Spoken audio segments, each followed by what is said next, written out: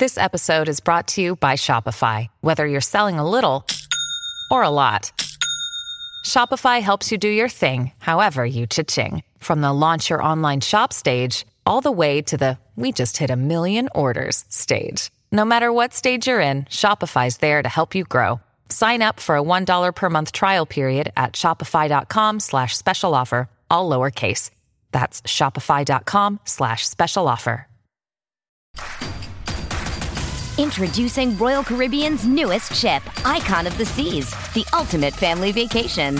The ultimate 6 slides, 8 neighborhoods, 0 compromise vacation. The ultimate never done that, can't wait to do it vacation. The ultimate chillin' by a different pool every day of the week vacation. This is the Icon of vacations. Icon of the Seas, arriving in 2024. Book today. Come seek the Royal Caribbean. Ships Registry, Bahamas.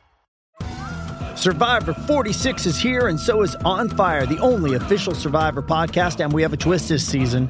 The winner of Survivor 45, Dee Valladares, will be joining us every week. We're going behind the scenes of the biggest moments, the how and the why things happen, and the strategy and analysis you can only get from someone like me, a Survivor winner. Listen to On Fire, the official Survivor podcast, wherever you get your podcasts. Renting your property? You need a letting agent who doesn't just do the paperwork. Sherry Fitzgerald Lettings look after it all. From gathering references to taking care of repairs and maintenance. From getting the tenants to checking in with them. It's the letting service that lets you live. Find out more at sherryfitzlettings.ie. Sherry Fitzgerald. It's not just about property.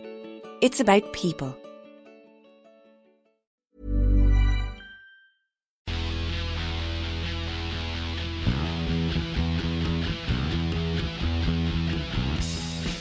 Welcome to the bloodandmud.com podcast, the official podcast of getting shit wrong on a regular basis. I am Lee Calvert. I'm the editor of bloodandmud.com, and the gentleman joining me, as usual, is Josh Gardner of rugbyshirtwatch.com. We're going to head straight into it this week. We can get in touch with the pod at Blood and Mud. That's me, and there's Lee at bloodandmud.com, and there's a website, bloodandmud.com, and Facebook, and all that. And Josh, what about you? Rugbyshirtwatch.com, at rugbyshirtwatch, at Josh Gardner. All that shit. So we're talking Six Nations this week, we've decided. We are? Well, there's not a lot else to talk about, is there? Well, really? It was that the Anglo-Welsh Cup. I agonised for a while, but it was Six Nations in the end. Before we start, as usual, we'll also have a Fantasy League update. We'll talk about Shitwatch. Oh, yes. The decisions have been made. Yes. And then we'll have a bit of shit good at the end, and that'll be the end of this little charabanc for this week. First of all, we begin, as we always begin, with a player spotted. Oh. And this week it comes from James Taplin on Twitter. Hello, James. Not heard from you much before. You must be quite new. Welcome if you are. If you're a first-time commentator, then welcome as well. Or indeed, long-time listener, first-time caller. You know. Yes. He says, I saw Martin Corrie at the Midlands Taekwondo Championships with his daughter. Brilliant. He said, my daughter is a black belt and his wasn't. Therefore, that clearly makes me the alpha dog in that environment. He then signs off with, take that, champ. Quite right, James. If you can't live vicariously through your children to lord it over a former international captain, when can you? What's the point in having them? Well, exactly. Really? Because, other than that, it's just early mornings and shitting everywhere. Exactly. They've got to give something back eventually. They have. It might as well be vicarious superiority over a slightly... How would you describe Martin Corrie? I've always described Martin Corrie as Boxer the horse from Animal Farm. If anybody's read Animal Farm, then they'll basically know what I mean, in that he's very big and very honest, and his response to any crisis was, I will work harder. And God bless him, he had an absolute shithole of a crisis to work through for years of that England team. And all he did was go, I'll work harder. And he did as well, bless him. I had a lot of time for him, actually. He suffered from the absolutely fatal flaw of not being Martin Johnson. He did, and he also slowed down. He was amazing in that 2001 Lions tour, wasn't he? He was called up late, wasn't he? Yes. And then got test starts. It was great. He was athletic and shit. And then he's kind of slowed down and moved into the second row, and his nose was constantly bleeding, the bridge of his nose. So So, it was... but yeah, when he retired, I had a lot of time for him, actually. He was a really honest, decent, solid bloke, Martin Corry, and did his bloody best in the middle of a shit house of a period in the Johnson. Often bloody, indeed. Yes. Right, let's talk about Six Nations, Joey. Before we'll do that, we'll do a Fantasy League update. Yes, there has been some vague news as well. Oh, yeah, sorry, I forgot about news. Yeah, there's news. So, big news number one. Right. Richard Wigglesworth called up to the England squad. Further evidence that Eddie Jones will pick a broom draped in a number 9 shirt before he picks any of the Wasp scrum halves, I guess. But, I don't think Wigglesworth is as bad as everyone else thinks he is. I think he's done a very good job at Saracens. He does a job. He's not a bad player. He must do something for them to keep picking him, because all he seems to do when I watch him is kick the fucking leather off it. But yeah, I mean, but he obviously does not fancy Robson and Simpson. At all. Not even a tiny bit. No. Do you think it's the baldness? Maybe it makes Danny Kerr is going a bit thin on top as well, so that's probably not it. He's one of those people who's suspicious of bald people. Maybe they frighten him. Gives him the interest. Yeah, doesn't explain his interest in Dan Cole and Dylan Hartley. And the fact he's bald himself. We haven't thought this through, I'll be honest. Well, there's a lot of self-loathing there that we've Maybe that's what it is. I cannot bear to see myself in other people. Therefore, I will not look at bald people. Maybe. So, there's that bit of news. What else have we got? Any more news? Cardiff Blues have gone nuclear. They announced just before we came on the air ahead of their AGM on Wednesday that they are ready to explore alternative stadium solutions away from the Arms Park. What does that mean? Obviously another stadium, but where? What does that mean? Their lease runs out in 4 years, and they're basically saying, as far as we're concerned now, we are going to consider moving away from the Arms Park and building a stadium somewhere else. They should put it in Grangetown. They'll go fucking ape shit on it. Yeah, they'll love that shit. If this goes anywhere, depressingly, it'll probably be out by the Ice Town or whatever the fuck it is in the bay. Ice Town. Yeah. Where do you live? Ice Town. Do you mean the bay? Yeah. I imagine that most Cardiff fans will be extremely unhappy about this. It's probably a bit of brinkmanship, but Cardiff Athletic Club have been very intransigent in their refusal to allow the Arms Park to be redeveloped in the way that they want it to. That core of 6 Twitter people are taking this very well. Yes, I would imagine Phil Rugby BB and the guys. And the other guys, yeah. The other guys are just having a lovely time. I got an idea today. You know these songs I've been doing? Yes. I'm not doing one today, but I'm sure there is one to, I guess that's why they call it The Blues by Elton John, about the Cardiff Blues. Oh my God, please. Something about them like, I guess that's why they're not called the Blues, or something like that. I'll be working on that. I'll be thinking about that one. Each verse could be a different team also called the Blues that you're talking about, and then you could do, and that's why. The Auckland Blues, the New South Wales Blues, etc. All of that. And that's why they're not something, yeah. Yes. But yes, Blues fans, it'd be a shame if they tried this once, let's not forget. They moved out of the Arms Park once. It didn't go well. Dude, I don't remember that. Where did they go? They went to the Cardiff City Stadium for when the rebuild was going on. Well, no, they moved in theory permanently, but then nobody fucking went. When the new stadium was built. Nobody went, did they? Because going south of the railway line was just too much for anyone to handle, basically. And also, they were getting like 6,000 people in a 30,000-seater stadium, which, as we all know, is fucking dreadful. Cardiff rugby fans do not go further south of Cowbridge Road than about 50 metres. To go to Leckwith?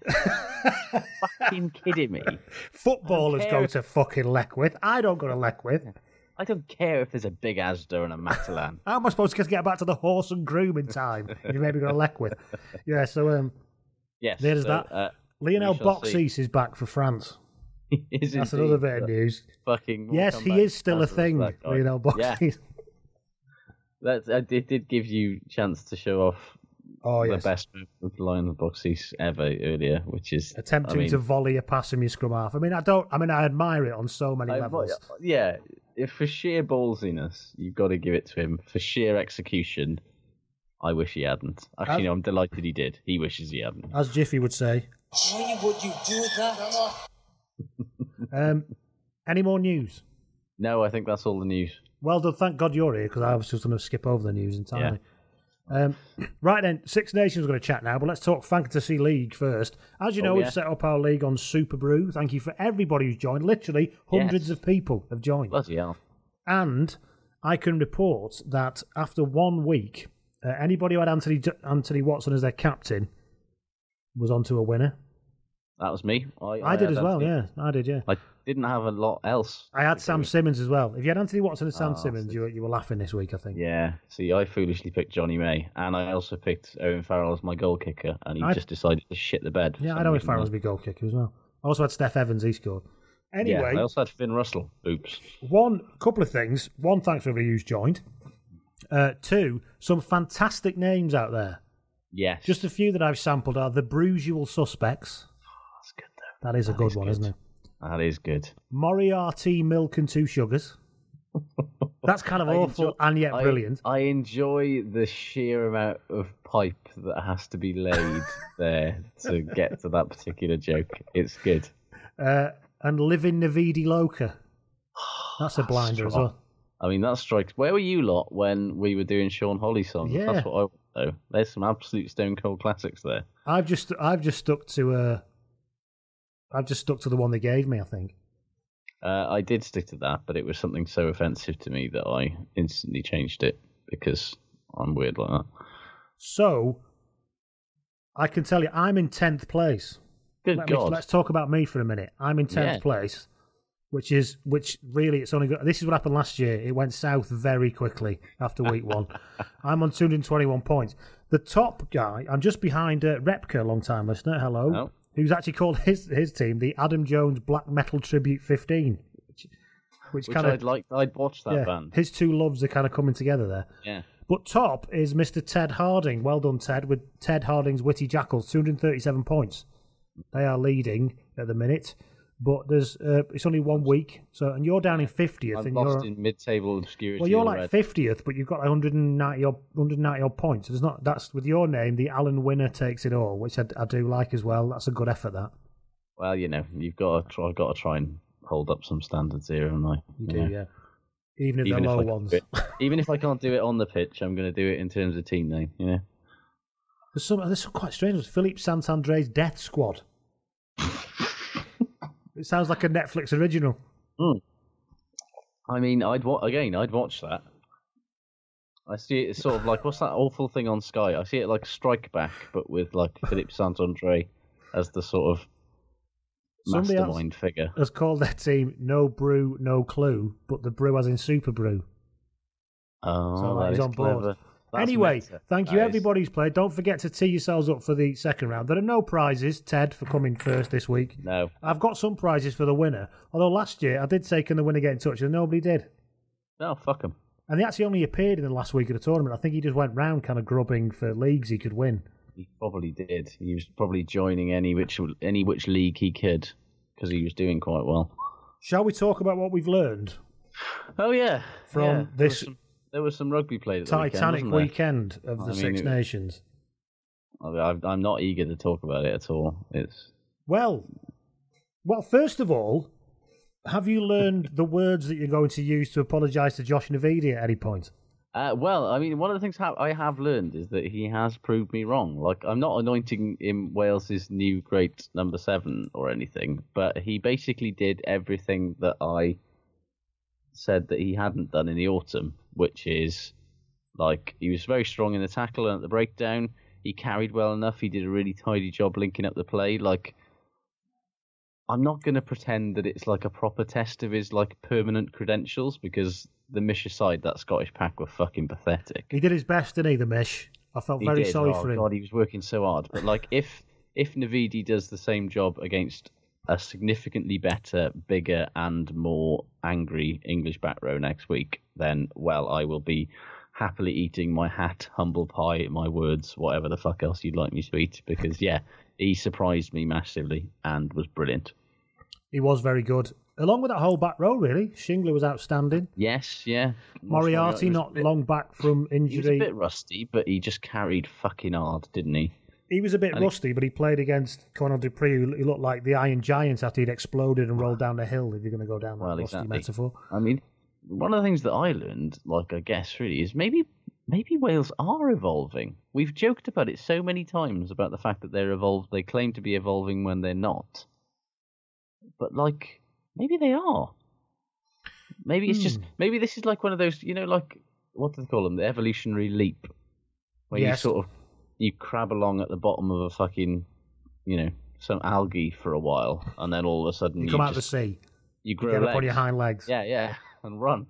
Or it could be that Howley's just given up and told the Scarlet's boys to do what they do normally, or it could be that they just ignored him and they go, "No, fuck it, boys, we'll do." But it's something about us, Howley just gone. I'll just not bother to tell you anything anymore. Now I've told the front five they should put it through hands a bit more. What more do I need to say? Well, exactly, job done, surely. But the contrast in the way that Wales were playing on Saturday to how they did in the autumn was staggering.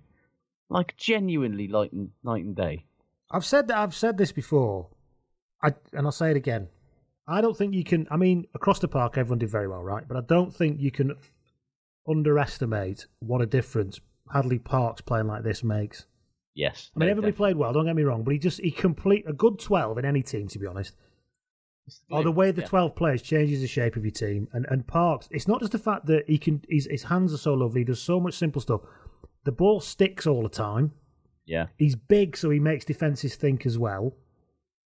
And also, while we're on Hadley Parks, I've been thinking about more things that he sounds like. Oh, really? Yes. Yeah. One, an exclusive celebrity rehab facility. Like it, yes. A council estate in Yorkshire where 3 women were murdered in 1994. Yeah. And then finally, the prostitute who finally puts an end to Boris Johnson's political career. We can hope. We can, also, like an upmarket country wedding venue in the East Midlands as well. Yeah, I love that. I like that specifically, the East Midlands. I like that. Yeah, gotta be. But yeah, so he's just. I'm sorry to come over all Paul Williams on this, but he's such a wonderful player. That kick, the clearing kick that he did, I mean, I would have taken that to dinner. I dread to think what Paul Williams would have done. Yeah, but I did tweet it. I reckon he should have closed the curtains because he would have gone quite adult in his living room. Yeah, but you look at the way that Wales were playing on the weekend. Like, it was the support play. Like, all of a sudden, like, there were players on both sides. When a player broke through the line, there were options left and right. How often have we said that New Zealand always seems to break the line with 3 people, don't they? One carrying the ball and 2 people to give it to, and all of a sudden it was happening. Yeah, and it was bizarre. And, like, the rapid shifting of the ball out wide, like, as soon as they could. None of this... How many years have we endured with Rob Howley's "you've got to earn the right to go wide" bollocks? They weren't earning the right to go. They were just, as soon as they got the ball, as soon as there was space, they were bang, getting it out. And what's interesting is that people said, Scotland, but their problem was that they didn't earn the right to go wide. Well, yeah. Well, I hate that fucking term anyway. But yeah. Actually, they did, because they actually did get out wide and in behind a couple of times. Yeah. We'll talk about what didn't happen later on. But threw the ball on the floor quite a few times, but the sort of the desire to run it from a turnover instead of kicking it was really evident, which is these are all very Scarletish qualities. Would this have happened without the injuries though? Because Biggie would have been at 10, wouldn't he? I think it did. Do you think that's the weird thing, isn't it? Because what else is he supposed to do? Well, I think that's the thing. Like, it's hard to know what I mean is it's hard to know what Gatland's intentions are when effectively he's had to play this team. But then again, any coach doesn't try and get players to play in a way that they don't naturally play. They shouldn't anyway. I mean... yeah. Well, Rhys Patchell hasn't started... It's not like Rhys Patchell has been, like, sitting in, like, Antarctica for the last 4 years or 5 years, He has been playing well for the Blues, and then he's been playing exceptionally for the Scarlets. And yet the last time he got a start in the 10 shirt for Wales was on the line. Well, everyone else was on the Lions tour. He's a big, solid lad as well, so you think that Gatland would quite like him, because like Big, exactly. He's big, isn't he? He's okay in defence. Yeah. But he's everything that Wales need their 10 to be. Like, say he's a revelation, might be overcooking it a bit, but I don't think in my wildest dreams I expected him to play as well as he did. His composure, and he just looked absolutely to the manner born. Like, he made not one bad decision the entire day in terms of kicking, passing. And he offered a running threat, and like you say, he's a big lad. He's like 6'3", 6'4". He gave absolutely no quarter in defence, and he played for my former club in Cardiff. Oh, did he really? I taught him quite a bit of what he knows. Everything. Well, the fact that he was in the under-7s when I was there, and I was playing third-team seniors. I never met him, but yeah, he's from Cardiff High School Old Boys. Yeah, but like that's the other thing I liked is that Simon Thomas of Wales Online discovered he was out rather than having a lie-in or being cripplingly hungover as I would have been. Were you not Sunday anyway? Morning.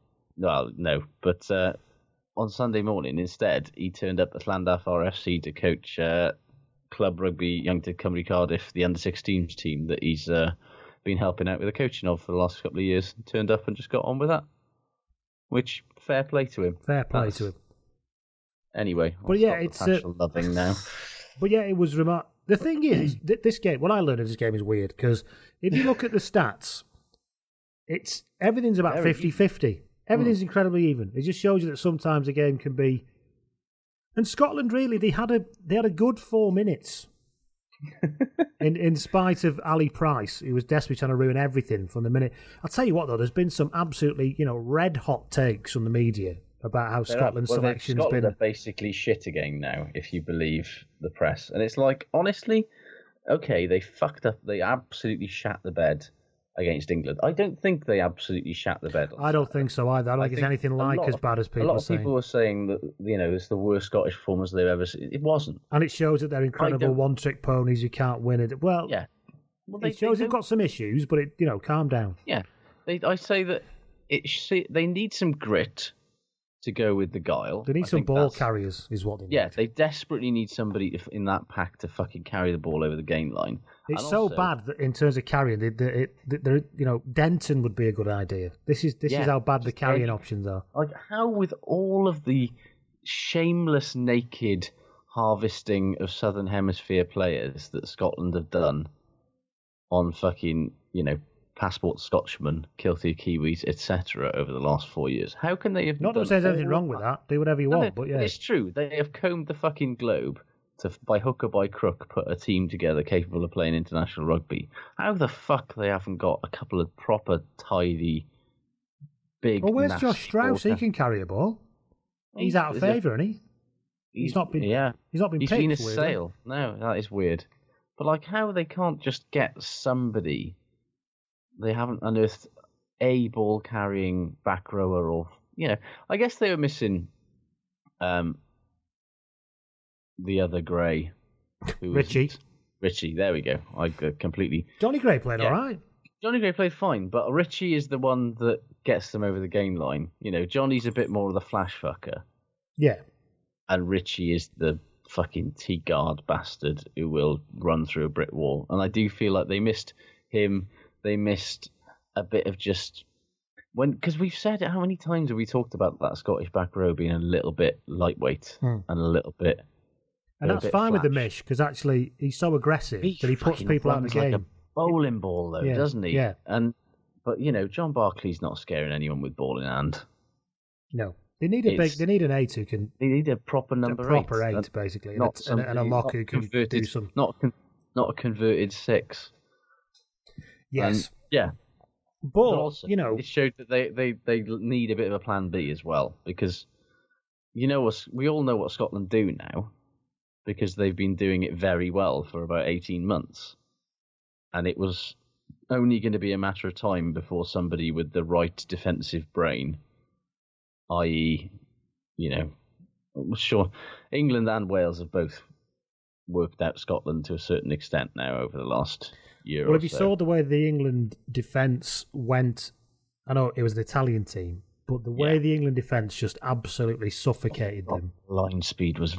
Well, basically, remember we said last year, and I always say it's amazing how people haven't worked out some strategy to sort it out.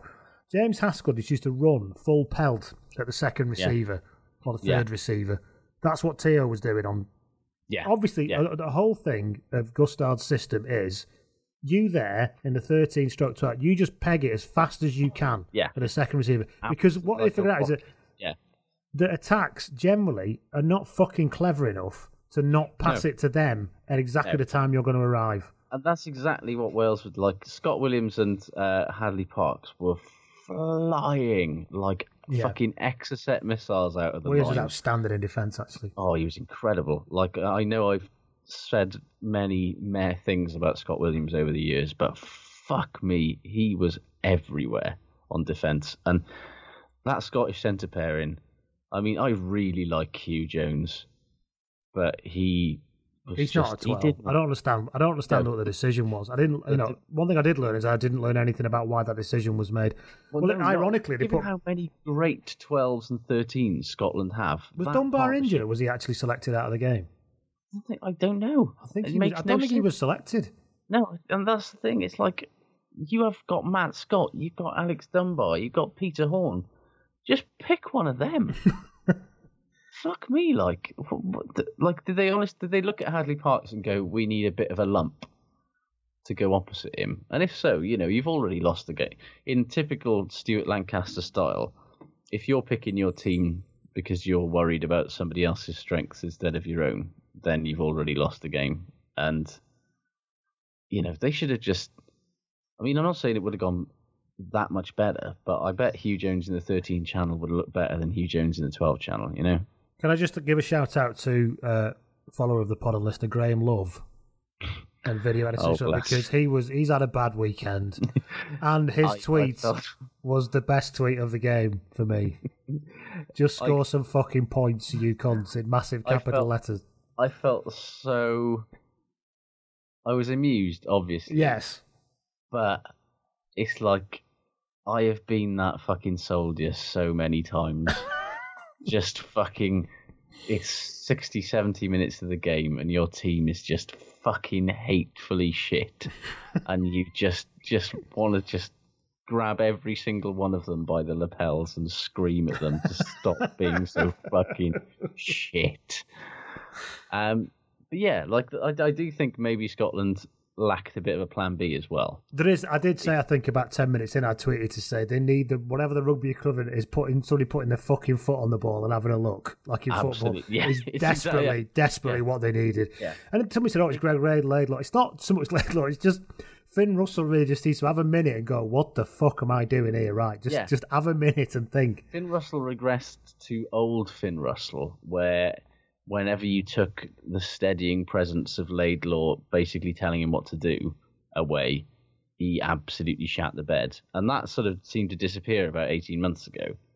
But it came back with a vengeance. I think partly because everyone else around him was fucking shitting the bed on a regular basis. And I think he just started trying, instead of going, like you say, taking a deep breath, going, this game is not gone yet. As soon as that, but that's the weird thing about that try went. The interception for the first try, for the Gareth Davies try. Already, Price just seemed to be completely discombobulated. He was like, I don't know where to pass the ball. I'll take 2 steps. I'll just fucking launch it and hope for the. And oh shit, they've scored.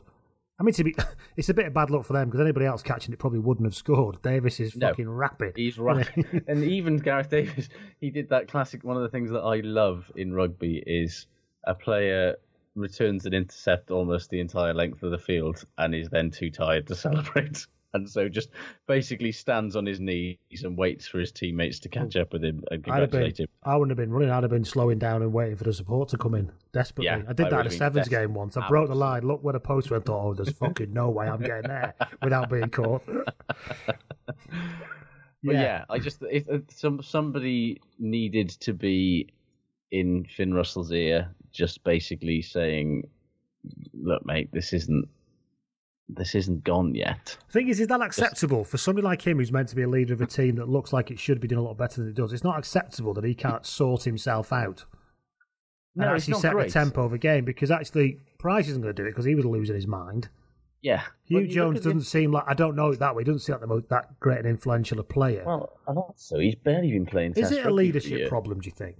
I mean, John Barkley's all right, isn't he? But I mean, there's not much leadership across that. I mean, across that team, though, is there? Well, I wouldn't have thought so. But then you look at it and you think, yeah, why the fuck is John Barkley was too busy having his own particular fucking meltdown, which we'll talk about later. But he, why was he not fucking getting in his ear and just saying, "Look, mate, fucking hell, just kick for give us some territory for a minute." And yeah. And let's just go through the phases and start trying to milk a couple of fucking penalties. Or Stuart Hogg as well. Stuart Hogg just looked increasingly furious throughout the game that he wasn't getting anywhere near the ball and everyone around him was not doing what he wanted them to do. And they did that terrible thing where, as it got worse, they tried to do more and more stupid shit. They were forcing it like nobody's business. And that's proper second team shit, you know. Yeah. Let's just start doing. No, it's just getting more annoying. So let's try and do this. That's what Wales do. You know, usually when Wales are getting dicked, it gets to about 60 minutes and they start throwing it around like nobody's business. How great was Corey Hill, by the way? After us saying last week the amount of shit he does, he gets loads of shit, and everyone's like, "Oh, what have you picked him for?" Well, what they've picked him for is quite basically to be really fucking good. What he does is work really hard. To be really fucking good. Next, shows really soft hands and awareness, like a couple of those little Connacht style lock pullbacks that Wales did. He was the one that the first receiver taking those and putting some lovely little passes in.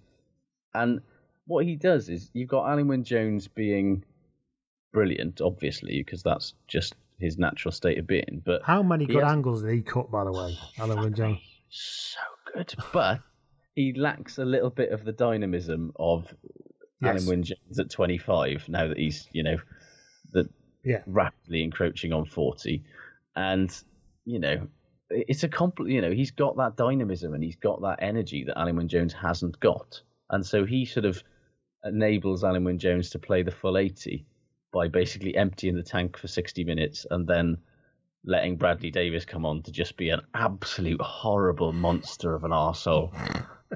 Like, the first touch he got with a carry was just, I could almost see the glee in his face of just, I get to run into these dispirited, tired people and just trouble all over their faces, and I'm delighted. And enjoy every minute. He loved every second of it. But he was fucking excellent, and a lot to be happy about. Yeah, from a Wales point of view, that was the best performance we've put in since 2013. We'll talk later on about whether it can be backed up next week. So, elsewhere. I tell you what, it was a bloody good weekend of Six Nations in very different ways.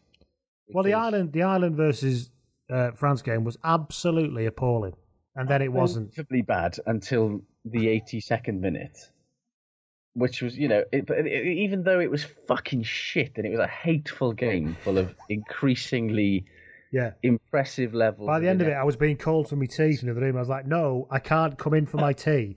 I thought it was meant to be finished 5 minutes. No, just give me a minute, will you? I know. But it was kind of weirdly compelling in its sort of bald men fighting over comb terribleness, because it was always so delicately poised. Yeah, the hilarious thing is that everyone's talking about how amazing Sexton was, and he was in that drop goal. Exact moment. Before that, absolute toilet all game. I think Conor Murray was brilliant. Absolute bollocks. He was fucking terrible until the last 5 minutes. They all were. How fucking average would Ireland be without Sexton at the moment? Well, that Sexton cross kick to Earls. Fucking sublime. Well, do you remember what happened last time in Irish? I tell you what, Keith Earls was one of the few Irish players who didn't shit. He's having a very good 75 season, minutes. Keith Earls, generally. Absolutely, hats off to him. Ireland didn't fucking manage a single line break in 80 minutes. Spectacular. If that's not a fucking argument for Jordan Larmour, I don't know what is. But they didn't look like scoring a try. They were good in defence because Andy Farrell, but they just look like a team playing 2009 rugby in 2018 again, which is weird. Can you imagine what Andy Farrell's going to do to Rob Kearney after? Because that Teddy Thomas try was basically they were all marked up, and then for some reason Kearney just stepped inside and Tomo ran through. It was like, what the fuck are you doing? It's like somebody had done the sort of classic look over there. And then and because away, he's a bit thick. In films. Well, it looks like a baffled puffin. Look, something shiny. A shiny fish. Yeah. Oh. And then off Teddy Thomas went, Yeah. When Ireland have Sexton, they will always be with a good chance because he is, one of the world's best fly-halves, if not, one of the second best fly-half in the world. Well, do you remember what happened the last time an Ireland 10 tried to do a cross kick in the dying embers of a game? If you don't remember, that was against Scotland. What year was that? 2011, I want to say. Something like that. It was one of my favourite moments. And he tried to. They brought him on. They brought him on to settle the game down. He cross-kicked on his own 22, ended up with a Scotland penalty, and Ireland lost the game. So actually, fair dues to Sexton. He's got no haunting memories of being an Irish 10. Like I kind of feel like this is what happened last year. They started off the Six Nations looking bang fucking average, and by the end of it, they were still not exactly playing sexy rugby, and they don't in the Six Nations. It seems against like other Northern Hemisphere teams, they don't seem to want to play that much. They just want to strangle the life out of the game, and there's a place for that, but. I just think, you've got so many promising young backs, and the backs that you're picking are very uninspiring. So there is something about, if you go back to that what this weekend showed, I suppose, is for those who did well, the rebirth of the 10-12 axis, I suppose, and there is something about. I mean, don't get me wrong, I've got some good options at 12, but the different kind of players, aren't they? I think. Certainly with England, like the Ford Farrell axis it was Italy. Yeah, the defence wasn't exactly putting them under a shitload of pressure, was it? Their defence was fucking. But again, what I learned from it, I just wrote angles in massive capital letters when I was making notes of this, because some of the angles, if you think about Alan Wynne, and you think about Owen Farrell, and you think about a number of the games and Hadley Parks and stuff, I've probably seen good angles cut more in those 3 games over the weekend. Yeah. Than I have done in shitloads of international games prior to that. It's all of a sudden they're remembering that rugby's a really simple game. You can literally walk through a gap if you get the angle right. You really can. Yeah. Don't get me wrong. Some of the gaps that Scotland were leaving for Welsh players to run through, there is particularly the Aaron Shingler one, was literally 7 metres wide. Me and an entire team of my friends could have run through it. But, and England... On the weekend, I'm still not entirely convinced by their fluency in open play, but they had that brilliant. That first try was classic Eddie Jones. First phase, then second. One more phase, bang, we're in. Strike moves off set piece. Everyone knows what they're doing. It's timed perfectly. It's amazing. Yeah. The Watson try. It was absolutely fantastic. The way that it was sketched out, it was absolutely perfectly executed. The hands were wonderful, the angles, the dummy runs, the whole thing. It just was one of those things that when rugby does that, when a set play works that well, you just have to go, it's fucking brilliant, wasn't it? Amazing. And you can see it coming. You can see it developing. You go, hello. There's something in American football about it, isn't there? That this play's working perfectly, So. Yeah. Did you stay up all night for the Super Bowl, by the way? I made it to halfway through the fourth quarter, and then I realised I had to get up at 7:15 to go to work. And I kind of was like, it's fine. And in the end, I missed a very good last 10 minutes, which I'm quite annoyed about. Apparently so, yeah. Anyway, less of that. Sorry, we went off to England then, but to go back to the Sexton drop goal thing, it reminded me, I was thinking about drop goals in the last minute, and I had this really distant memory of... Do you remember Harlequins doing something similar to Stade Francais? Is that the Nick Evans? Yes. And I remember Harlequins did with Nick Evans, and I thought, that must have been in about 2011, 2012. Look back, 2008, 10 bastard years ago. What I remember most about it is that Stuart Barnes nearly had an aneurysm on commentary. Well, yes, because there is nothing that Stuart Barnes likes more than getting... That was 32 phases, I think, or 29 phases, that one was. Well, there was that Ronan O'Gara one for Munster away at Sale a couple of years ago as well, that was some ridiculous number of phases. That was 50-odd, wasn't it? That was even more, yeah. That was outrageous. There was the last-minute one against Wales, of course, that year, wasn't there? Yes. That was all Stephen Jones's fault, but he was concussed. It was just nice to see. There are a few more dramatic ways to end a sporting encounter than injury time, multi-phase drop goal attempt, because it so often goes tits up. But when they nail it... Especially from that distance. When they flung it to him, I thought, I can't believe they're going from here. No, why are they going from here? And then it went, I thought, oh, look at this. but he might. And fair play to the two Irish players who I think Ian Henderson and another who I didn't see, who even when it was really clear that it was hit straight and true, they were both chasing up the drop goal while everybody else was jumping up and down celebrating. It's like, fair play to you lads, sticking to your task. You never know what can happen.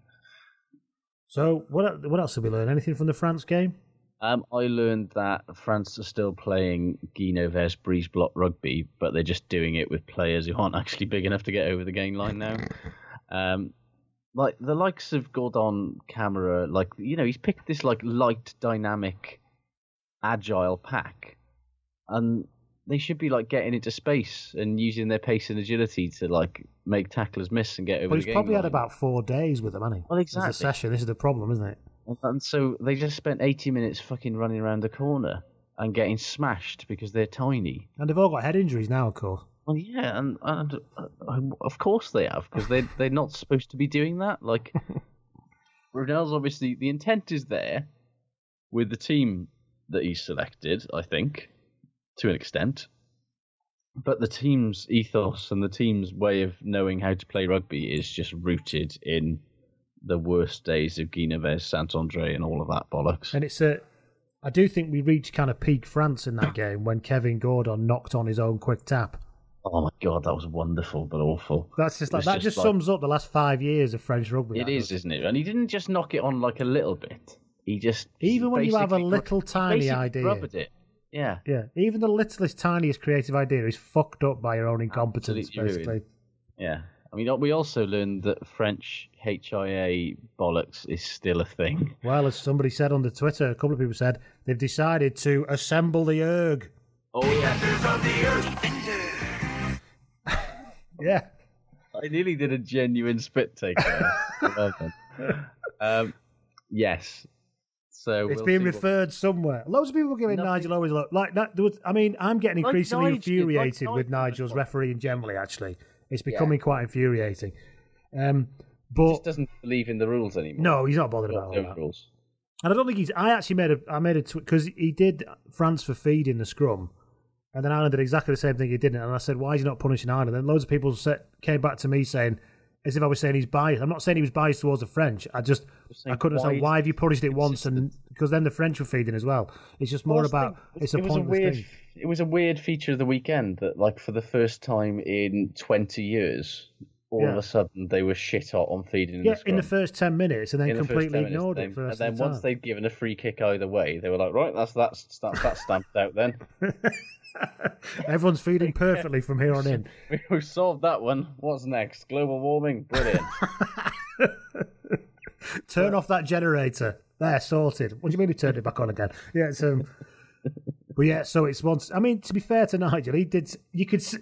What I did love about him is that somebody said it wasn't his head. You could see Nigel going, "I've been told by a doctor," and you could see everything his face said. I know this is absolute bollocks. Yes, but there's nothing I can do about it. I am being taken for a fucking ride here. In my job, I have to go to court sometimes with health and social care stuff. And a judge sits there and goes, I need expert medical opinion before I can decide what I want to do about this. Mm. So why the hell should somebody who's just refereeing a rugby match in the middle of a day have a different rules like a high court judge? Because you'd say, I'm not making a decision until a medical expert tells me what the evidence is. And when you're being told, whatever you might think, you're being told by somebody, well, it's a head injury. You go, well, all right. Professional physician overruled by little man from Wales who runs around on a pitch. I don't think that's going to be a brilliant look, especially given how... Can you imagine the indemnity insurance being voided for the entire game? Yeah, you would imagine so. And so I'm sure that nothing will come of it. I'm sure that they will raise some concerns and then absolutely... But it will be...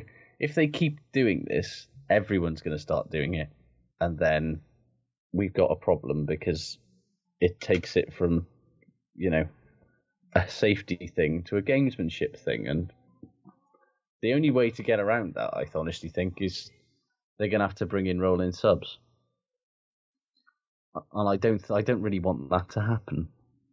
Because I think that's another step towards rugby league, and the two games need to be distinct. Well, it's interesting with that the views on that big passage of play at the end for Ireland about how with the new breakdown laws, it makes it much easier to do something like that. Now, on the one level, massively. On the one level, great. Isn't that a wonderful finish of the game? But actually, the other level, it's like, well, no, because if you're just going to, why don't you just have a tackle and play the ball with your foot then? There is something about that, Well, it's like, if we can't compete at the breakdown anymore, which, let's be honest, you can't anymore. Well, you can, but you can't because you play in such a depth. Because in one game, people were getting done. People were getting done for spidering over the ball. In other games, it was being ignored. It's just really difficult. But like the way that they've changed these rules, there is no way on earth, in my opinion, that a team should be able to crab its way up the field through 40 phases. Yeah. Without getting turned over. Like, you've got 40 fucking bites of the cherry. Like, and you're saying that not one of those are play. And you see the number of times that you see players going into contact, and a player with hands clearly on the ball yanking at it, and the referee just lets it go. It's like, fair enough. Give a certain degree of benefit of doubt to the attacking team, but they just don't want it in our game at all, and it's really sad to see. I don't understand why, because it's a really unique thing, and it's a really skillful thing, and a really athletic thing, and a great way that it's tries a proper happen. Sporting skill. Yeah, and it's a way that tries happen and exciting things happen, because ball gets turned over, and then all of a sudden you've got broken field, disorganised defences, excitement, and I don't want rugby to just be a game of. Well, technically, you could never lose possession. But if you don't drop the ball or kick it away, you can. I'm probably being a bit too dramatic, but you know what I mean. The whole point. I mean, in theory, in rugby union, you could never lose possession if you look after the ball properly. That never happens because you get turned over. But if it becomes too easy to just keep the ball, it's like in cricket where everyone kicks off now because it's just so easy for batsmen. It's like that. It becomes problematic. It becomes a problem for the game in many ways. Yeah, there's got to be balance, and I think they've got it wrong with the new breakdown things, and I hope they will change it at some point. We will see. Indeed. What's the other game? Oh, England. England. Yeah. What did I learn about England? Didn't have to get out of second gear, really. No, it was. And actually, it was quite a spirited performance by Italy. Fair play to them. They when Joseph went over in whatever it was after 4 minutes, and then they scored another one. I did think, oh God, here we go. This is going to be whatever England want it to be. That's what this will be. But partly because I think England were just a little bit complacent, and because Italy did front up really well for 65 minutes or whatever, or 68 minutes. Italy were sort of in it, and then, as was always going to happen, England's bench just massively overpowered them and gave the scoreline a bit of a gloss that it probably didn't deserve, to be honest. But I did like Minozzi, the new I fullback. love that guy. His little his feet though. Oof. He's like an Italian Matthew Morgan. Yeah, right down to the fact that he had one tackle to make and he missed it. Yeah, well, I am here for Italian Matthew Morgan because I can enjoy all of his positives without being incredibly frustrated by his negatives. Not being fuming, yeah. Yeah. And you know what? I was very pleased with something that went on that whole Axis thing. Sam, what I learned, David Flatman would not stop banging on about Simmons' turn of pace. Did you hear that? I think people are surprised by how quick he is. Even though they've seen how quick he is, they're surprised by how quick he is. Then the second try, you know what? I think people are surprised by how quick he is. It's like, I don't think they are, I think they're just knackered and they can't catch him. Yeah. They're not surprised by it. They've tackled their There's just nothing they can do about it. 68 minutes and they've got nothing left in the tank. But to come back to the point I was going to make, which is that other than New Zealand, is there a better last quarter team than England at the minute? Because they do this I hate the whole fucking finishes thing, but they do this regularly. And there's two ways you can look at that. Oh, it made the scoreline flattering, all right. Or the other way you can look at it is that's exactly what it is they plan to do. Yeah. They plan to put 20 points on you or whatever in the last 15 minutes. That's 20 minutes. That's what the game is. The way to beat England at the moment is to be ahead in the last 20 minutes and either do what Ireland did last year and just be absolutely fucking resolute and tackle everything that moves. and have a similar level of depth, or you've got to be like 15, 20 points ahead.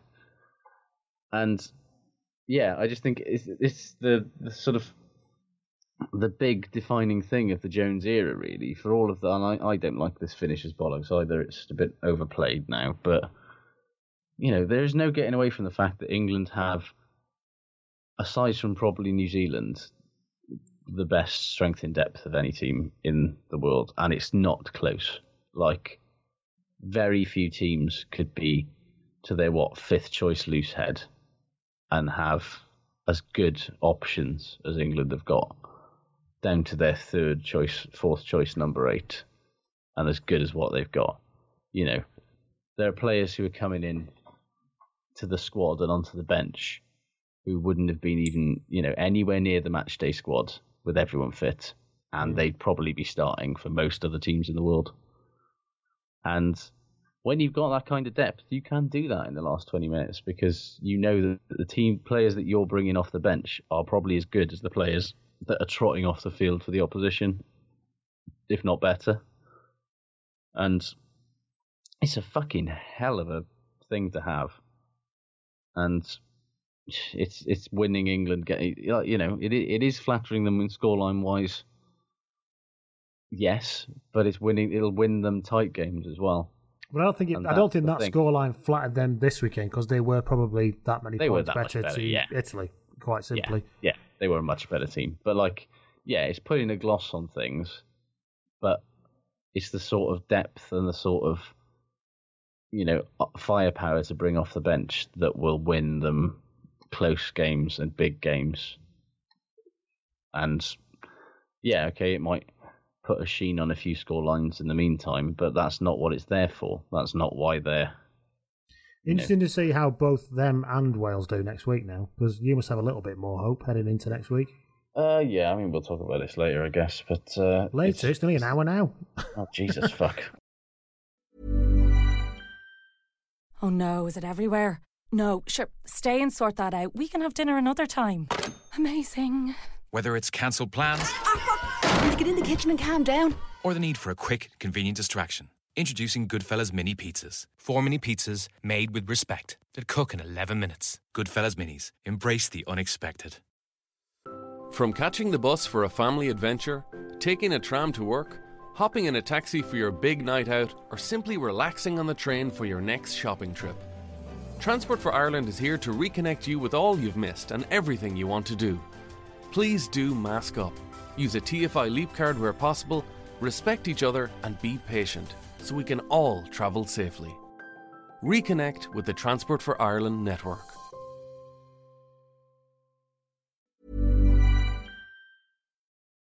We got to get on the shit good then, haven't we? And the shit watch. Yes. Quickly, what's the right, result on the shit watch poll? The result on the shit watch poll, I'll level with you. The shit watch poll hasn't technically finished yet, but I can't be asked to wait any longer. So, I haven't cancelled it early because I don't know how to do that. However, it was a tie, a dead heat of 33% each between the shit watch shield and the challenged cup. And I think we both decided that we preferred the challenged cup. We get the casting vote. It was probably going to be that anyway, even if it had lost. I'll level with you. However, thankfully, it was tied in favourite. So now, welcome one and all to the Challenged Cup. The TCC. I like that. It's not the TCC. It's just TCC. The CC. Yeah, the CC. Challenge Cup. It's fine. Yeah.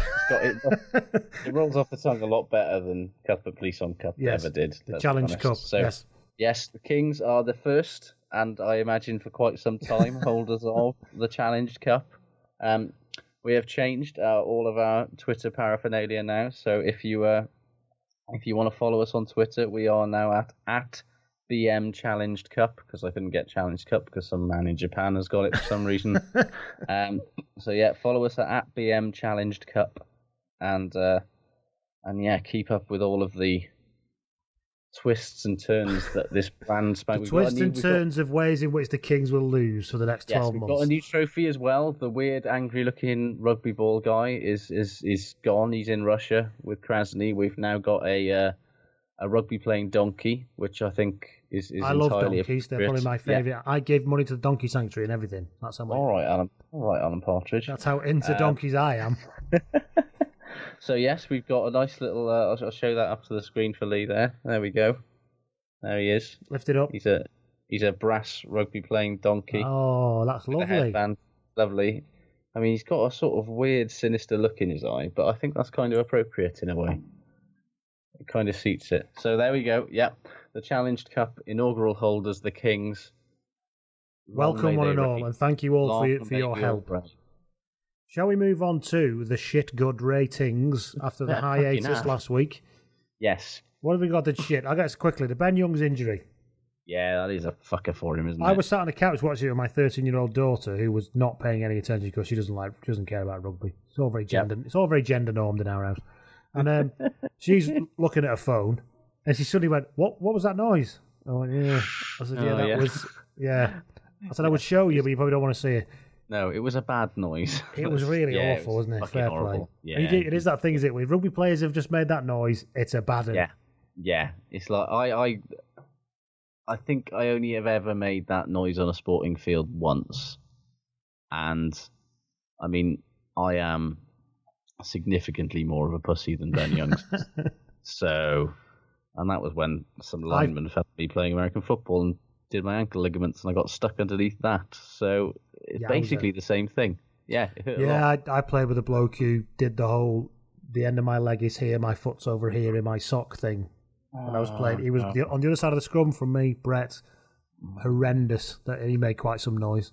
Yeah, the fucking as well you would. But yes. So that's shit. Shall I just rattle through my Scotland shits? Go on now, so that it doesn't feel like I'm piling in. Scotland, you can use the plus 15 seconds button until it gets to the end if you want. Yeah. Cornell Dupree, shit number 1. Yes. 2 tackles and 2 carries in 48 minutes. Fucking hell. Seriously.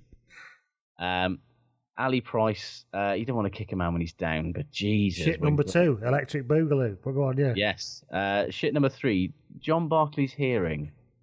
Like, when the referee was telling him repeatedly to stop putting his fucking hands on the ground and raking back to the ball to compete. I know you've got to chance it sometimes, but he'd been warned like 3 times. Play the ref and all that. Fucking doing it.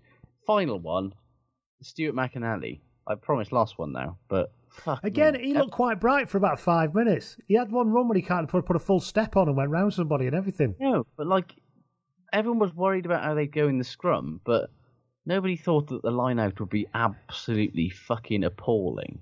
And to be fair to him, it didn't get any better when 700-year-old Scott Lawson came on either. So, just hookers. Hookers in general. Right, that's my Scottish shit. Well, I've got one more Scottish shit, sorry everybody, which is Chris Harris. Oh, fucking hell, how could I forget that? He was... Apparently brought in to give a bit more stability in the defensive channel. Insert your own joke here. He says... Yeah, that worked. Instead, he brought 4 carries for a magnificent total of 2 metres. 2 metres? Is that 1 metre per carry, or did he carry once for like 8 metres and got knocked back -4? Who knows? He conceded 2 turnovers, made 6 tackles and missed 1. It's just not good, is it? I still don't understand why he was picked. I mean... I really don't understand either. I understand why Gregor Townsend said he was picked him, but I don't understand... No, anyway, moving swiftly on. Yeah. Shit, Italy's defence, mainly for getting fooled with the same set play in consecutive England attacks, and it being like, fool me once with the same loop play, shame on you. Fool me twice in consecutive attacks, I've had a bit of a mare. Like, it was a brilliantly worked move, don't get me wrong. But when you see it coming a second time, it shouldn't be a try twice. No, and they were just clinging on for dear life, really, every time England had the ball. Yeah, it was just, they had no... They needed Venter there to have attached guillotines to their hands or something. Well, that's the thing. They didn't. They had obviously they weren't going to surprise England like they surprised them last year, but there was just nothing. Like they've got to be smarter with they're already working at a deficit. They've got to try a bit of inventive shit. Like that's the only way they're going to get any kind of change from that kind of situation. But yeah. From Twitter, Kerry Kezapazza got in touch on Twitter at Blood and Mud. Hello, Kerry, saying Inverdale's first comment. Shit was Inverdale's first comment after the Wales game was that Pastor Steve Evans look forward, which he did. Yeah, it was. And it was. But you know, fucking wind your neck in, mate. And why is he always smiling? Why does he always have that kind of shit-eating half smile on his face? There was one bit where he actually looked down the camera to ask a question with that smile on his face. He's just like, look, just fuck off. It's because he's getting paid more. It looks like he's about to put a plastic bag over your head in a basement somewhere or something. Don't rule it out. Do not rule it out. Allegedly. Yeah. Shit for me. Sebastian Vahamina. How do you pronounce it? Looks like Khal Drogo. Yes. Plays like Khal Drogo on the kebabs. Yeah. Yeah. Like, when a game's decided by 2 points off a last-minute drop goal, I think you're probably entitled to lay a fair chunk of the blame at the door of the man who spent most of the second half giving away incredibly stupid penalties. He could hardly get up off the floor by the end. Of it. The one where he just took Conor Murray out was one of the stupidest things I've ever seen. Like, have you ever played this sport before? Have you ever done it? I think he might have a touch of the skeletons about him. I think he does, you know. He was just terrible. Massive, knackered, a bit thick. Yes, not a good cocktail. A lot thick. Sam Rogers got in touch on Twitter and he said that shit was atting Scotland players after that terrible performance. They know it's awful. There's no need to insult them. No, there really isn't. Just fuck off. That's like the reverse Twitter grassing. Yeah. That's equally as awful. Yeah, don't fucking abuse... Don't wade into someone's timeline to say shit about them. No. And don't... Do it behind the back like civilised people do. Yeah. Like, do we really want... Like, if you're calling me a cunt, I genuinely don't want to know. That's your opinion. Like, fair enough. I don't need to be consulted. Like, but if you call me it to my face, then we've got a problem. So, yeah, and don't be a fucking Twitter grass. That is the worst. You are the worst kind of person. When I am king, those people are first against the wall. Oh, absolutely. Those people who leave their phone cables twisted at work. Yeah. They're another ones as well. They're going up against the wall. Yeah. People who have untidy desks. Oh, mine's terribly untidy. Beautifully pristine phone cable, very untidy desk. People who don't put their phone numbers at the bottom of email signatures, they're going against the wall as well. Yeah. People like Ben Kay who describe things as a worldie. They're being used to smash the wall with their own heads. Yeah. Techers. I've just literally been a bit sick at the word techers. That one's mercifully fallen out of favour now, I think. What's worse is it's got started by fucking Soccer AM with that twat-faced Tim Lovejoy. Exactly. Why would anything he says become part of common vernacular? What the fuck is wrong with people? A lot. An awful lot. Speaking of which... Sorry, I went down a rabbit hole then. I was really winding myself up. What else have we got to shit? You compose yourself now. I've composed myself now. Have you got anything that's shit? Same every year for me, but the in-goal areas at the Stadio Flaminio, they're just fucking massive and it's ridiculous. And it's still 100 yards away from the... From the touchline. Yeah, you can't just make... 100 yards away from the crowd. Yes, that's what I meant, sorry. Yeah. Like, you just can't make the pitch bigger and longer just to make it look less like it's an entirely inappropriate environment to fucking play. 3 mates of mine went to Rome on Sunday, all of which are English, but all of which, one from Cumbria and one from Chester, and another one. And the guy from Cumbria put on Facebook at about 10 o'clock on Sunday night, he said, fair dues, some England fans are complete knobs. It's just, well, I'm sure it's true of all fans. But I did find it funny that even a guy, he's played rugby union all his life. He's not, a rugby league chip on the shoulder guy or anything. He just said, fair dues, knobs. Well, that's the thing. There's nothing more like indicative of the worst elements of any fan experience. Of any nation, yeah. Than away fans. When you are players on tour and fans on tour, there's absolutely nothing worse. You are literally, whatever the worst instinct and impulses that you have, something about going to somewhere else just makes them happen, and it's awful. Well, the English, we like to occupy countries, is what we do. Well, the British generally, actually. Anyway, What else have we got that's shit? James on Twitter got in touch, Mackay James 191. He said, shit is the Hugh Jones at 12 experiment. Yes, I agree. Covered that one. I could not agree with you more. It was very bad. I enjoyed Graham Gulvin's one where he was so angry that he had to write it in a note as opposed, because I don't think it filled up a tweet, and he just sent this with hashtag shit, hashtag fetid, hashtag putrid, and indeed hashtag rancid. So Scotland's apocalyptic bed shitting in Cardiff is hard to describe without talking about the shit in terms of Loch Ness-sized volumes of putrid, fetid cesspits of shit oozing from every pore in that performance. I've been watching Scotland for bordering on 25 years, and this is the first time I've switched it off in abject disgust.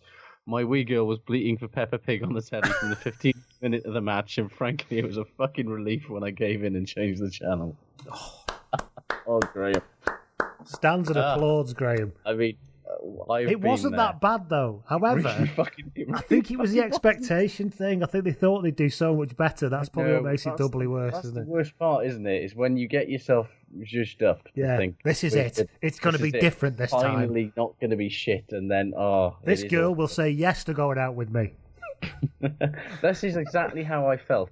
Probably the angriest I've ever been at a Six Nations game was the 2006 Six Nations opener, Wales versus England versus Wales, I should say. Yes. So a year after the Grand Slam, when we went to Twickenham and got absolutely fucking dry bummed, and I couldn't speak to anyone for about 5 or 6 hours after that. I love that complete rage. Yeah. I was in the Great Hall in Cardiff Students' Union watching the game with a load of my English housemates, and after the game finished, I literally just walked straight back to our house on Ruthven Gardens, our house just round the corner, went in, slammed my bedroom door, and just literally just sat there, not saying it, not doing anything. I just seethed with absolute rage, because just like Graham, I'd been like, we're finally fucking... After Wales being shit my entire life, we won the Grand Slam last year, we're finally going to be good again, and no, we were back to being fucking shit. Speaking of that 2005 game, Grand Slam, remember the other week we were saying, what's Mike Ruddock doing now? About to become coach of the Ospreys? Well, Jerry Keaveney got in touch saying he's been coaching Lansdowne RFC in Dublin, who play round the back of the Lansdowne Road pitch. Oh, fair play. Has there ever been a coach who's won such a title, who's had such a shit career ever since? And who was quite literally, he went from coaching Wales to coaching Mumbles in the space of about 6 months, and nobody pulled him back, I don't think. Yeah, and don't get me wrong, he has not had a very good post-Wales career, because, I mean, he went to Worcester for a bit. Oh, remember of course that? He did, yeah. And got them relegated. And then he was an Ireland under-20s coach for a while. They were all right under him, I think. But yeah, it's... Yeah. It's not... Actually, Gareth Jenkins has had a worse career than him since he coached Wales. Let's be honest. So what else? What else have we got? Sorry, we went on a proper tangent then. But yeah. What have we got to this shit? Tom Dare got in touch. Repka. He said, shit, ITV's balanced broadcasting team for England versus Italy. Oh my God, which was presenters, commentators, pundits, Mark Pougeis, Lawrence Dallaglio, Wilkinson, Woodward, Mullin, Flatman, Nick Mullins, Flatman, Kay, Bayfield and Alonso, and one Italian who was not allowed to speak until everybody else had finished. Okay.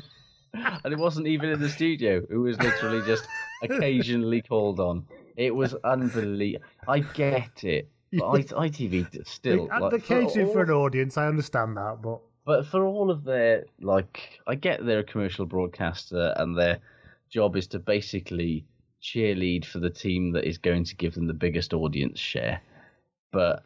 particularly in the Six Nations. And their coverage is fine, aside from that. Well, they just buy in the BT lot, don't they? It's fine. But yeah. Yeah, but they're just...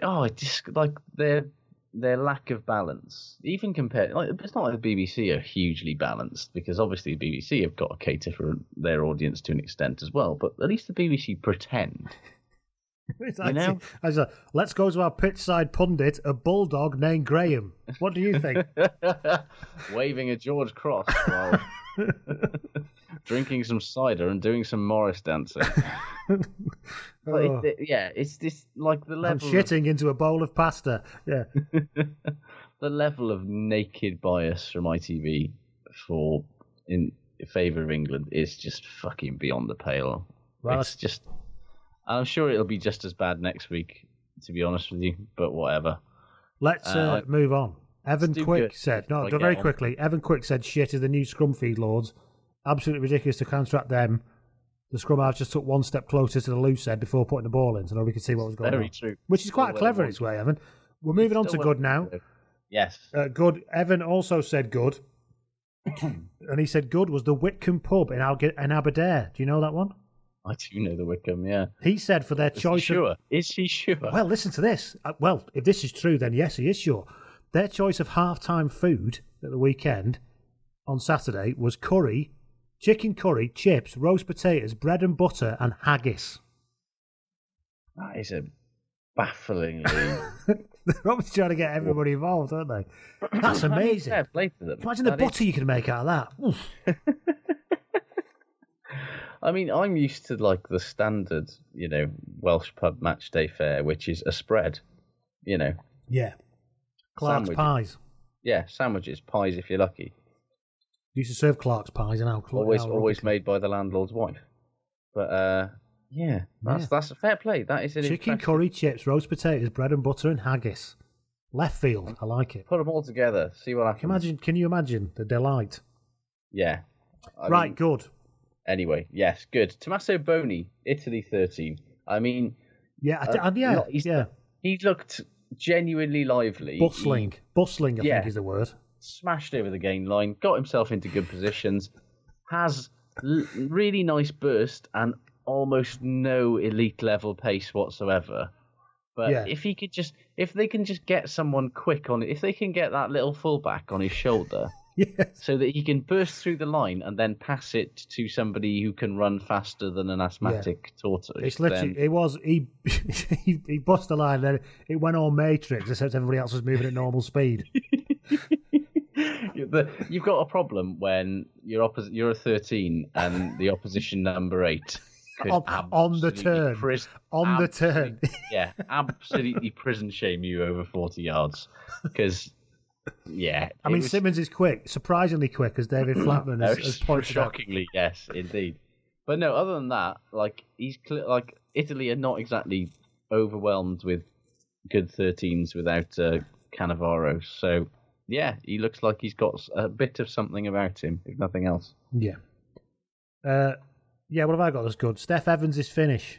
Oh, beautiful, sumptuous. Amazing. Forget the forward pass, doesn't matter. Don't give a shit. I'm glad they didn't go back as well. But also, the Italian winger's finish. That was a cracker, yeah. Yeah, whose name I've forgotten because I'm a bad person. Bellini. Yes, Bellini. I knew it was some sort of Italian treat, but I couldn't think of it. Or was it Benvenuti? One of the two. I can't remember now. They all sound like they should be delicious pastries. We've mentioned Corey Hill. Yes, we have mentioned Corey Hill. We have. He was one of mine. Aaron Shingler, fair play to him. He's always had the size and athleticism to be a test player, but at the age of 30... Yeah, it's amazing, isn't it? He puts it all together. He was everywhere on Saturday. He was... In that first 20 minutes where, the game was not yet decided, he was just hitting everything that moved with genuine ferocity. And then he is making fantastic breaks in the loose, lovely, deft little offloads to link the play up. He'll be very, very hard to drop if he keeps playing like this. That's an interesting question, isn't it? When Faletau's back fit. I tell you what, I was thinking about this after the game. Who the hell do you drop now? Because you could push Moriarty round to 6, but then Shingler's played brilliantly. But Faletau is definitely coming back in. Yeah, and how do you don't want to drop Navidi, but you don't want to drop... You kind of feel like if Faletau comes in, that back row needs a big lad to sort of... Yeah. Because Faletau is many things, but he is not. I honestly think that maybe you'd shift Moriarty to 7 and basically say to Faletau, you effectively play as a 7 come whatever the hell you want to do. You just be you. And then Moriarty basically... Does the Sean O'Brien role. Yeah, and Gatland's had some success in Lions tours with playing with a back row that's kind of made up like that has a Faletau at 8 and then a sort of abrasive, hard-carrying guy at 7 and then an athletic sort of link play guy at 6. And it could work, but it's going to require the dropping of an awful lot of very good players. Bizarre, isn't it? Tipperick, Sam Warburton, it's just mad. But... nice problem to have, I suppose. But Indeed. Right, what else have we got? Good from Twitter. David Pritchard got in touch and agreed with you and said good was Navidi and Shingler stepping up to the plate. Mm-hmm. Sean Flynn got in touch and said good was Hadley Parks smiling when he saw his folks on the big screen mid-match. I did really enjoy that. Lovely, that was lovely, wasn't it? Yeah. What else have we got that's good? Jack Hurst got in touch on Twitter. Abland Mud and said good was calling up the internationally experienced 9 in Wigglesworth. Differing view to you there, Josh. I've got nothing against Richard Wigglesworth. I just think that he is the brown bread of scrum halves. Well, Jack did go on to say that shit is not bringing on any other 9 for competition. There's nobody else, is there? That's the thing. No, congratulations, you're guaranteed a bench spot with England, having not played with us before. It's a bit weird, isn't it? Cole Devitt got in touch on Twitter. Hello, Cole. Said good, as you mentioned earlier, was Patchell going off to coach his under-16s team on Sunday morning. Yeah, absolutely. Yeah. And Adam Rees, friend of the pod, got in touch and said good. The excellent Irish radio commentator who remained unbiased throughout the second half before shouting, "Oh my sweet lord," when Sexton's drop goal went over. I was actually listening to, I was going out to get some food at the midway through the second half before I got back at the end, and I was listening to it on 5 Live, and they had the Radio Ulster guys on there, and they were very balanced, if not hypercritical of everything Ireland were doing. They were just... It was kind I like that. That's kind of our thing. Enjoying it. They were just they were not happy with what Ireland were doing, but they were not being biased with it at all. One thing we've not done at all, and we should probably finish on this, is that at no point during the drop goal have we done the drop goal. The drop goal klaxon. It's been so long since we've had to use it. I'm surprised it still works. It does just about still work. Yeah. Because otherwise, if it didn't work, I'd have to do the drop goal fine time by cast. And that doesn't work. Yeah. That doesn't work in the same way at all. That's good. Is that us done? Have you got any more good? Yeah. I was just going to say Teddy Thomas, but reluctantly. Because it was like the one, aside from the drop goal, it was like the only real moment of excitement in the entire game. And he finished it well. Put through by Dupont, of course, before Dupont's head exploded with concussion. Yes. And but Dupont looks about 11. I've got a lot of time for that. I think when him and Jalabert are in the same team, it's going to be magnificent. They're going to need to carry their ID around with them, aren't they? Yeah. Yes, I am 18. Remember that day? I've been lying for years. Oh, yes. Is that us? All the time, obviously. Yes. We're not doing any previews. We've got no time. We might do another episode at some point if we can be bothered. Yes.